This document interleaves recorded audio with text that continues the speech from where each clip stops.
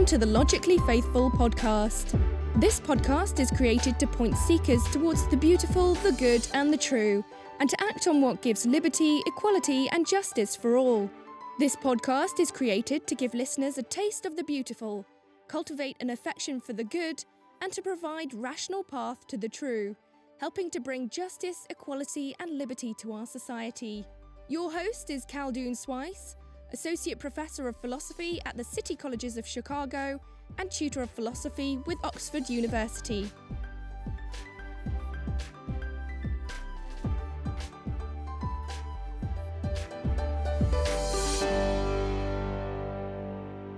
Okay, well, welcome, ladies and gentlemen, to the Logically Faithful podcast. I appreciate you being with me. Today, I have a very special guest. Mr. Jim Warner Wallace is actually a cold case homicide detective and adjunct professor of apologetics at Biola University in California. Is that La Mirada, California? Is that correct, Jim? That's right. That's correct. Beautiful place. Jim has a extensive background with law enforcement. He also has a lot of degrees in design and architecture. He's considered himself what's called an evidentialist. We can talk about that more later on, what exactly that means. But his experience in law enforcement only served to strengthen his conviction that truth is directly tied to the evidence. Now, Jim claims that at the age of 35, he became seriously convinced to look seriously at the evidence for religion, particularly that for Christ, and that altered the trajectory of his life. And I'm interested to see, and specifically for us as we're listening, of how that relates to his work in the area of the spiritual, the stuff that we can't actually put our hands on per se, and how he would draw logic and evidence into that. Jim, I am excited and enthusiastic that you are with us. Thank you for being with us. I'm glad to be with you. You know, I've been following you as well, and so I'm just really glad we finally carved out time. Right, we went back and forth for a number of days trying to carve this out, and we finally did it. So I'm glad. I'm blessed that you made some time for that. Well, Jim, I have some significant questions for you, so we'll go back and forth on these. Tell us something about yourself, specifically what's not in your bio, not on your CV per se, of what motivates you to continue doing what you're doing. Boy, good question, because there are days when you probably feel the same way, where you're just wiped out and exhausted and wondering, what was I thinking again? What exactly am I trying to accomplish? And a lot of it is when I first became interested in Christianity, and one of the first, I was reading everybody, just trying to read everything. I was pretty familiar with works that were written against Christianity, and I have my own views as an atheist. But I would read things like C.S. Lewis, and I remember reading this one line, and I think it's in God in the Dock, where Lewis talks about really the importance of Christianity, and he says, if it's not true, it's of no importance. But if it is true, it's of critical importance. The one thing it cannot be is moderately important. And I think that's in all three of my books. I think I've used that over and over and over again. I've talked about that over and over and over again. That is really still what drives me, is that if this is true, it ought to shape really every decision I make, and how I look at every critical issue in culture, and how I look at every critical minute of my day. How am I spending my time? Everyone's got something they think is so important that it's become part of their identity. You might be a Green Bay Packer fan, I certainly am, and there's folks I know who that's such a part of their identity that they'll shape their calendar around Green Bay Packer games. Well, I've just decided to shape my calendar around the things that I think are important, and most of it is involved in making the case for what I believe is true. And not just because I believe it's true, but because I can actually show you why evidentially it can be demonstrated. So that's why I spend as much time as I do. This is interesting because that gets into the epistemological question that we've been dealing with on this podcast before, of what exactly do we mean by truth? Philosophers have batted back and forth on this issue. Current culture has different perspectives on it. And this, on the Logically Faithful show, what we focus on is the good, the true, and the beautiful. Now, the pivotal part of that triangle is the true. How would you, if you could quantify that question of truth, how would you define truth, and give us maybe an example from your life as a cold case detective, and how that would relate to something in the spiritual realm, which is not necessarily something you can put on a scale? Yeah, well, probably like most of your readers, or your listeners rather, we're kind of like, we have these definitions of truth that, or at least get floated, or we've tested ourselves as human beings kind of trying to live in the world, and I've looked at some of those, and at times I would lean more on one than the other. Not many of us think clearly about our definition of truth. Probably those of your listeners who have done that are in the vast minority of people in the country who they have a definition, but it's really kind of intuitive, and they couldn't really put it into words. And so a lot of us are kind of default onto this thing we know as empiricism, this idea that what is true is what can be sensed with your five senses, can be demonstrated through science or some empirical sciences. But of course, that definition by itself is self-refuting, because you can't hold that. That definition cannot be demonstrated to be true with science. That's a philosophical position you have to take first before you can do any science. So it doesn't even abide by its own definition. You couldn't use that approach to determine if that approach is good. So that's a problem, I think. And I also think there are some things that are outside the realm of that kind of strict interpretation. I also have kind of lived at times in my life where I would have been more of a utilitarian or a pragmatist, in the sense that, well, what works is true. When we cure certain diseases, we know what drugs cure the disease, even though we often don't know why that drug cures the disease. We just know we've tried everything else, and this drug happens to work. So it's the fact that it worked make it true. Well, sometimes that can actually make some sense, and that might be applied to some cases, but I don't think it can be applied to every case. I mean, there are certainly some convenient mistruths that I have told that worked. They were practically and pragmatically, do I look fat in this dress? I mean, every husband who's ever encountered that question is probably going to use a useful, which might not be true, but it will work in the moment. And so I don't think we can use utilitarian kind of pragmatism as our goal for what determines truth. And I've also known people who are motivists who felt that truth is what they feel. And I've got a lot of family members who are LDS who really, if I really kind of nail it down to how it is they believe that, why it is they believe that Mormonism is true, it really usually comes down to some sense of a emotive response, a feeling. Fire in the bosom, right? Yes, that's right. And I think we all know that we can make some really bad decisions if we follow our heart instead of our head. So I just don't think that's going to serve us well in the long term. The definition that most of us probably would agree on is this idea of correspondence theory, this idea that truth is simply a relationship between what you believe and what really is. When what you believe is equal to what really is, you hold a truth claim that it is demonstrably true, because what you believe is equal to what really is. And that changed it. If you take that approach to truth, now you are stuck with having to look at your religious beliefs, your beliefs about Jesus or whoever it is whatever world religion you embrace as true, and run it through that filter. Is what you believe equal to what really is? Not that it works for you, not that it feels good for you.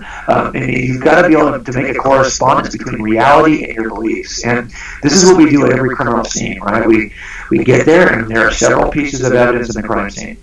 And we've got to look at that and we say, okay, we're really looking for the cause of this evidence. We are looking for the first cause of all the evidence in this scene. It's going to be our suspect. He or she is the person who accounts for this evidence best. And on my team, at any one time, 5 of us as detectives and 1 sergeant, we will look at some of these crime scenes and we'll say, I think it's so-and-so. And then another detective will look at it and say, I think you're wrong. And we have definitely had disagreements on our team on particular cases about who we thought the correct suspect was. And when that happens, it's a battle of trying to figure out, does the evidence in our scene point to something that we don't know is true? And I got to tell you, we have to be modest about that, in the sense that every time I've thought I knew who did it, I still had many open, unanswered questions that I could not answer. But I still thought I had enough evidence to demonstrate that he was our killer. I had a case once where the guy killed his wife and got rid of her body and claimed she ran off. And for 6 years, our agency did not work it. By the time I picked it up 20 years later, we had no pictures of a crime scene, no physical evidence, because the first responders thought it was a missing persons case. And they never followed up on it. And 6 years later, we finally decided to open it as a homicide, and we were way behind the curve. When I finally took that guy to jail, I didn't have any physical evidence, no admissions on his part. I couldn't tell you how he killed her. I couldn't tell you what he did with her body because we never found it. I couldn't tell you how he got the body out of the house while his kids were still asleep and they were young. I couldn't tell you how he moved her car. And many of those questions almost seem like I can't even imagine how he could have done it. But I couldn't answer those questions for the jury. Now, the jury found him guilty in about 4 hours. So clearly they had enough. Even with all those opening questions, and at sentencing, he confessed to the entire crime and gave us the location of the body. Wow. So at the point of having to make a decision about what was true, the jury had to do so without being able to answer some of the most critical questions they might have had about how he did it. And that's helped me as I've gone through this process over and over and over again, making these kinds of decisions. Is this what's called, what you call the circumstantial evidence? Right, we're building a cumulative circumstantial case. I mean, direct cases, there are only 2 kinds of cases, direct evidence cases and indirect evidence cases. Indirect evidence is also called circumstantial evidence, but direct evidence is limited to one kind of evidence. It's eyewitnesses who can tell you who did it. If I've got an eyewitness who saw the crime, I can make the case with one piece of direct evidence, the eyewitness's statement. Now, you have to kind of make sure that that eyewitness is reliable, and there's a process for that. But the point is, you can make it with one piece of evidence. When you don't have an eyewitness, you build it on the strength of a cumulative circumstantial case. All of my cases are the second kind. Because obviously if we had a living eyewitness, it wouldn't have gone cold. I only work cold cases, which means I only work crumbing cases that don't have eyewitnesses. Right. And so that's the kind of case I'm stuck with. But honestly, that's about 80% of criminal cases in America. We all think that these cases are all direct evidence cases. They aren't. The vast majority of cases are nothing but circumstantial. And Jim, so take this case for the principles and methodology you used in this case. Let's take one part of the spiritual realm. Many times I'll be giving a lecture or discussing issues in philosophy or religion. Almost every time somebody was bound to shoot the question up, okay, how do I know among all the pantheon of religions that what you're actually telling me is actually true? How do I know? How can I navigate these waters? I know there are so many ways you've done it, and in your book, God's Crime Scene, I thought was just a brilliant expose of that. And I strongly recommend that to my readers. But can you help us with just one part of the leg of starting on that journey? How would I draw that? Yeah, from your experience to the spiritual. What evidence would I look for to start moving me in the right direction?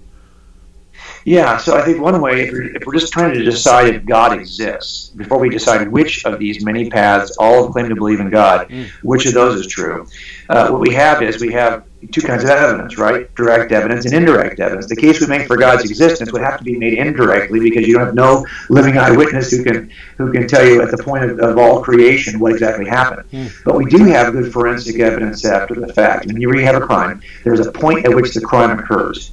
And then all you have left over is the aftermath, evidential aftermath of the crime. So we are supposed to take that evidential aftermath, all the pieces of evidence that are left in the crime scene, and piece together what happened, based forensically on what we have at hand. And sometimes it's not great, but sometimes it's enough. And the same approach could be taken, and I always say this, when you look at it in a crime scene, what you're really trying to do is play this game of inside or outside the room. If I get there and there's a dead body and he's got a pistol laying by his side, but I can tell you that that's his pistol.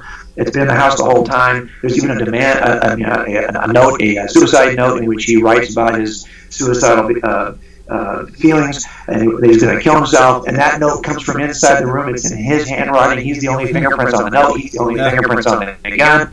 In other words, everything in that room I can explain by staying inside the room for an explanation, because he can do that by himself without any help from anyone outside the room.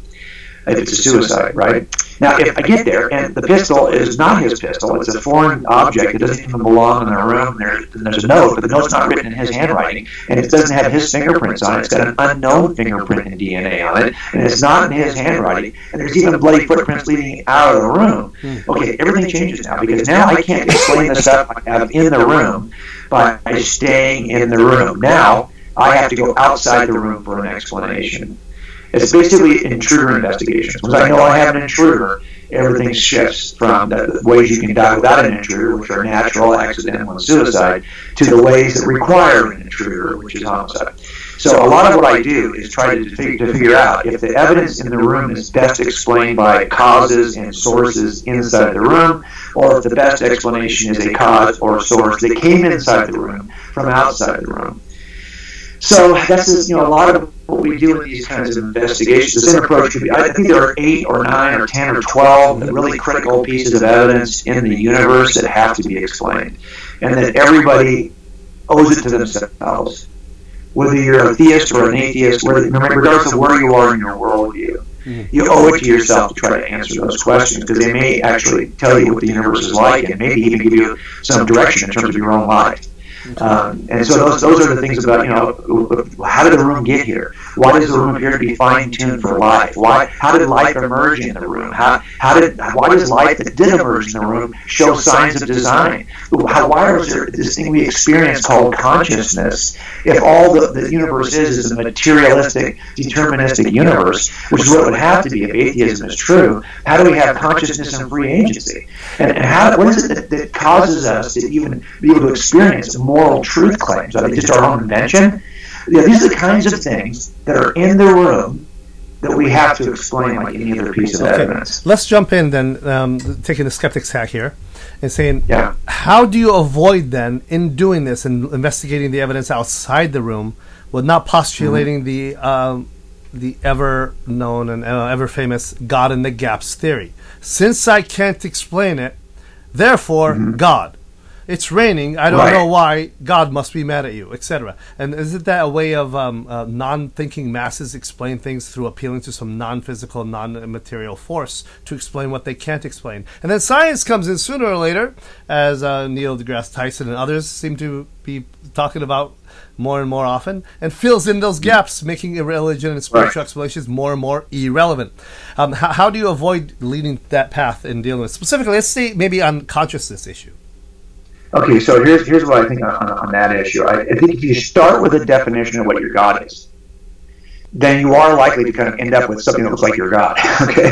Because you're letting that presuppositional bias guide you. And it's just confirmation theory, right? You're just going to try to confirm your beliefs to begin with. I didn't do that because I was not a Christian. And I was curious. I mean, there's so many possibilities about what God can look like. So here's what I basically did. I said, if I'm trying to explain these 8 things that are in the universe, eventually I'm going to get a description, because every crime scene provides me with what I call a suspect profile. I'm looking for a particular kind of suspect. If I knew that the person is wearing a size 13 men's shoe, because that's the pattern I have leaving the room, I'm looking for a guy who wears I'm looking for a guy. I'm looking for a guy, or, is there any woman who wears a size 13 men's shoe? I don't think so.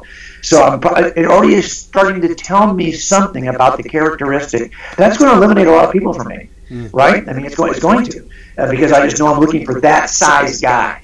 So all the other size guys don't work. So I already can eliminate other different kinds of guys. So the same thing happens here.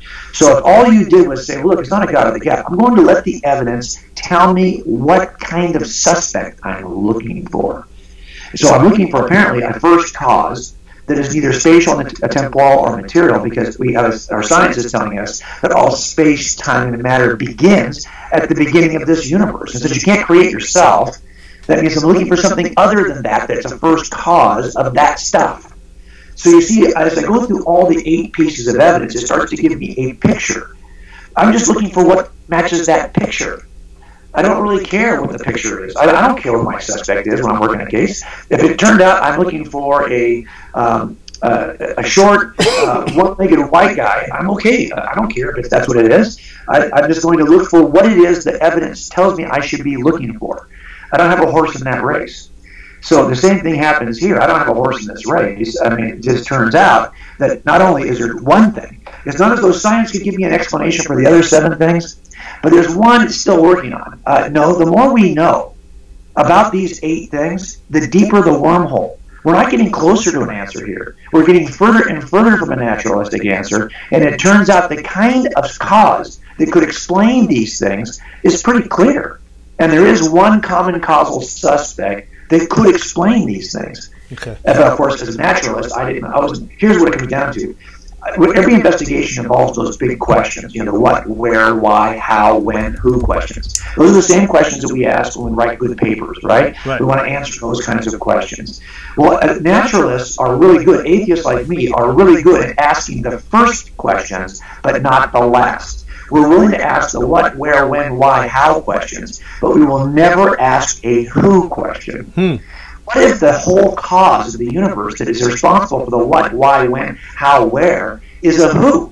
If it's a who, we are never going to find it if we presuppositionally decide that we are not asking who questions. Now, why would we do that? Why wouldn't we at least say, look, we're going to ask the other 5 questions. Let's just ask the last question you have to ask to complete any good investigation. By the way, if I refuse to ask who questions, no one goes to jail. I can learn a lot about the crime, where it occurred, how it occurred, when it occurred. But until I ask the who question, there's no one to arrest. Okay. So in the end, I think it's fair that my problem is not that I've got gaps and all I ask is who questions. The problem is that the other side refuses to ask a who question. I'm willing to ask all the other 5 plus the who. They're only willing to ask the other 5. And who's the one that's limiting the evidence here? You are the naturalist, right? And the naturalist should be the one. Whatever you believe up front is the limit to we set our own limits on how we investigate cases. I could say to myself, for example, you know what? I'm just not going to consider any African American females. It might be, but I'm just going to up front tell you, I know nothing about this case, but I'm going to, before I know anything about the case, I'm going to tell you up front, I am not comfortable ever finding that the suspect is going to be an African American female. Well, what if it is an African American female? I'm like, I'm not going to find it, right? Yeah. So I can't decide up front what I won't ask. This is fascinating. It reminds me of the interviews, a couple of interviews I believe he did, Richard Dawkins, where he said, whatever it is, whatever this entity or being is, it must not be God. It must be something else. Now let's look at that.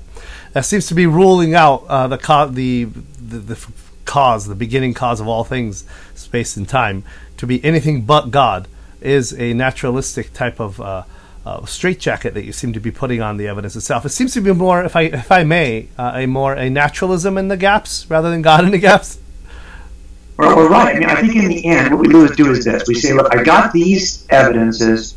I can explain them a number of ways. Okay, great. Give me your explanations. And as I look at the naturalistic explanations, okay, this is where it gets really dicey, right? Is that if I just say, all of us who are Christians, we're all theists, okay? We are all theists. So we would say that God is the creator of all these things. We're in harmony on that. We're in agreement on that. Now, we may disagree about how God is manifest, but the mechanism by which God accomplishes these things is the same for all of us. Okay, he's responsible for all 8 of these things. Now, you might say, he's got brown hair, and I say he's blonde. Okay, we can argue about some of those details. All right, and they're going to separate us as believers. I get that. But atheists don't just argue about the hair color. They think that the entire suspects are different. So if you listen to the alternative explanations in cosmology, or the alternative explanations in biology, or the alternative explanations for the problem of mind, you will see that these folks do not agree with each other about the cause at all. They are arguing with each other. They are not in agreement. There is no consensus. This is why I say that, to me, that requires a bigger step of accepting something without good reason than our side does. Yeah, I see that with Stephen Hawking and Penrose and others. The disagreements are epidemic on that. So this being... There are foundational disagreements too, right? You see there are foundational to how you even approach the issue to begin with. Okay, so this being, whatever it is that made the universe, would be, as some of our contemporaries have said, be timeless, changeless, beginningless, immaterial, spaceless, powerful, very intelligent. And it seems to be the case that the one who has these on his resume or CV, if you will, would be the classic theistic God. And if that's the case, then that leads us more to, of course, the rabbit trail leads us deeper into the forest. That leads us further into the question of which God, why that God, etc. That'll lead further. But before we go there, let me back up just a little bit. Jim, when I first got into philosophy, I was fascinated with the question of truth and the one that you brought up there. And I naively accepted the notion that if I just showed the truth that I found to be powerfully impacting in my life to others, they would readily accept it. Oh, was I in for a rude awakening? I found out that my naivety was equal to my arrogance in that process. that truth itself, by being presented to people, without taking into account their biases, their worldviews, and the way they see things, is bound to failure. So as you are presenting evidence to others, how much do our confirmation biases blind us to or help us to overcome or deal with the question of truth? And how do we navigate those waters as we deal with people in that realm? Well, good observations, and people ask me this all the time too. I'm a detective. I'm a Wallace. My name is Jim Wallace, and I've been working as a detective for years and years and years. There's another Jim Wallace out there who also worked as a detective for years and years and years, and he's my dad. And my dad comes to a very different conclusion when it comes to issues related to faith and issues related to whether God exists and whether Christianity is true. And he's still a very committed atheist. Well, how is it that two Jim Wallaces, for the most part from the same family, who have spent more hours together probably than any other two men, except for my own kids and myself, how is it that we could come to such different conclusions, given we're supposedly using the same process? And you're absolutely right. The difference I try to help people understand is that the facts are different than inferences, and sometimes people confuse those two things, and they will call what is an inference a fact. So if you want to say that Darwinian evolution, as we are considering it today, as maybe it was accepted, say, 20 years ago, is a fact, you're really not using the word fact in the correct way. It's an inference. It's an inference from facts. We're going to look at some things we see in biology, some observations we make of the biological realm, and from those observations, which could be facts, the same way I can say, hey, I've got a size 12 footprint here. Well, I can measure that, and I can tell you if it is in fact a size 12 men's shoe print, okay? That's a fact. That doesn't say much in terms of what suspect it is. Now, I'm going to come to an inference about the suspect at some point, given this fact. But then to call the inference a fact, it would be unless I find that guy and he confesses and tells me, then I know it's a fact because he's actually admitted to it. But until that happens, it's really an inference, and we move on inferences. We make lots of life decisions based on inferences. You walk into your car, and it could very easily blow up in your driveway when you just turn the key. That happens all the time. People plant car bombs all the time. But you start to assess the evidence, the facts of your own common experience, and you make an inference. It's still possible that car will blow up in your driveway, but it's not reasonable. And so we operate under the standard of proof called beyond a reasonable doubt. The inference has to be reasonable for us to act on it. But if you're saying it has to be beyond a possible doubt, well, there's nothing in your life that you know, aside from the fact of your own conscious experience right now, that you can know beyond a possible doubt. And even your own conscious experience, I could probably throw some possibilities out there. We could be dreaming this whole thing. This could be part of a very elaborate matrix. I mean, who knows? But the point is, to say that I have to know something is true beyond a possible doubt before I can act as though it is true, then be prepared to stay home all day today, not go anywhere, because you can't really move and act in the world if that's your standard of proof. You need a more reasonable, effective standard of proof. It's the standard of proof we use in the most critical trials across America, and that is not beyond a possible doubt. That's not a standard of proof in any courtroom. It's beyond a reasonable doubt. Even when we're going to sentence someone to the death chamber, to the gas chamber, or to the death penalty, we are using that standard, which is far below possible doubt. It's reasonable doubt.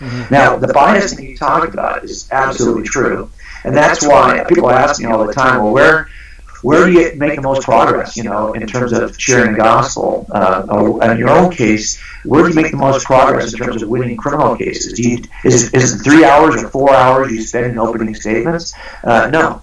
And it's not the 6 weeks we spend in the evidence show, and it's not in the 4 hours we're going to spend in closing arguments or in the jury deliberation process. We win or lose cases in jury selection. Sorry, it's just the truth of it. If you don't pick the right jury, you don't win. And jury selection is critical. We put 12 people in the box, 4 people as alternates on big, long, critical cases. So we need 16 people. And both sides want the right 16 people in that box. And the room we start off with of 70-plus people is deeply divided sometimes. And there are lots of people, everyone holds an opinion. And the question is, are they so biased that they could never be fair? And that's the question. Do they have to have every possible answer before they can make a decision? That's the question. We ask those questions of jurors in an effort to keep those people off our jury if they cannot make a reasonable inference and be comfortable with open, unanswered questions. If you can't do it, you're not going to be on a jury. We're going to excuse you. Now, we get to exempt, like over 20, and so does the other side. So both sides get to exclude those jurors that they think are going to hurt them.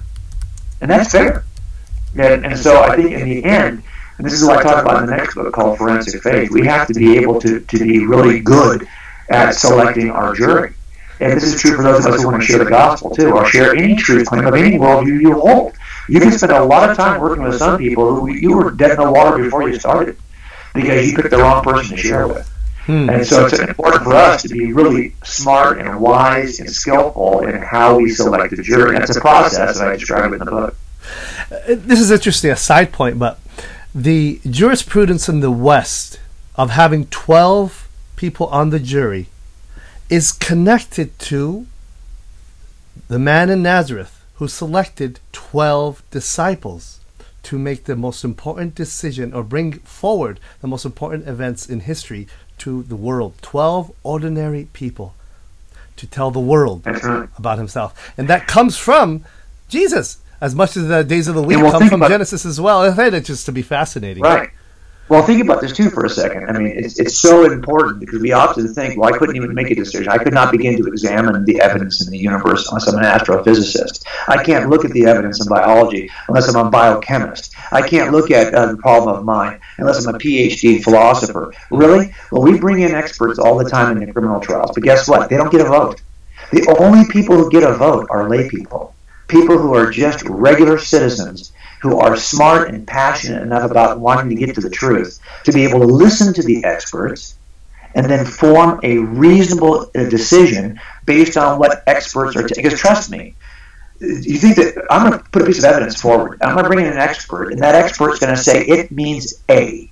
And then the defense is going to hire an expert, probably a much better pedigree, who's going to come in and look at the exact same piece of evidence and say that means Z. So now we've got two PhD experts who have diametrically opposed opinions about what the so don't tell me that we have to we're going to ask our jurors to decide between those two experts. Well, that concludes part 1 of my interview with Jim Wallis. If you liked what you hear and got something out of this interview, I would appreciate it if you would leave a review on iTunes and go ahead and sign up on the Logically Faithful website. You can get a free ebook called 10 Things Science Cannot Prove. Go make the world a better place, one life at a time.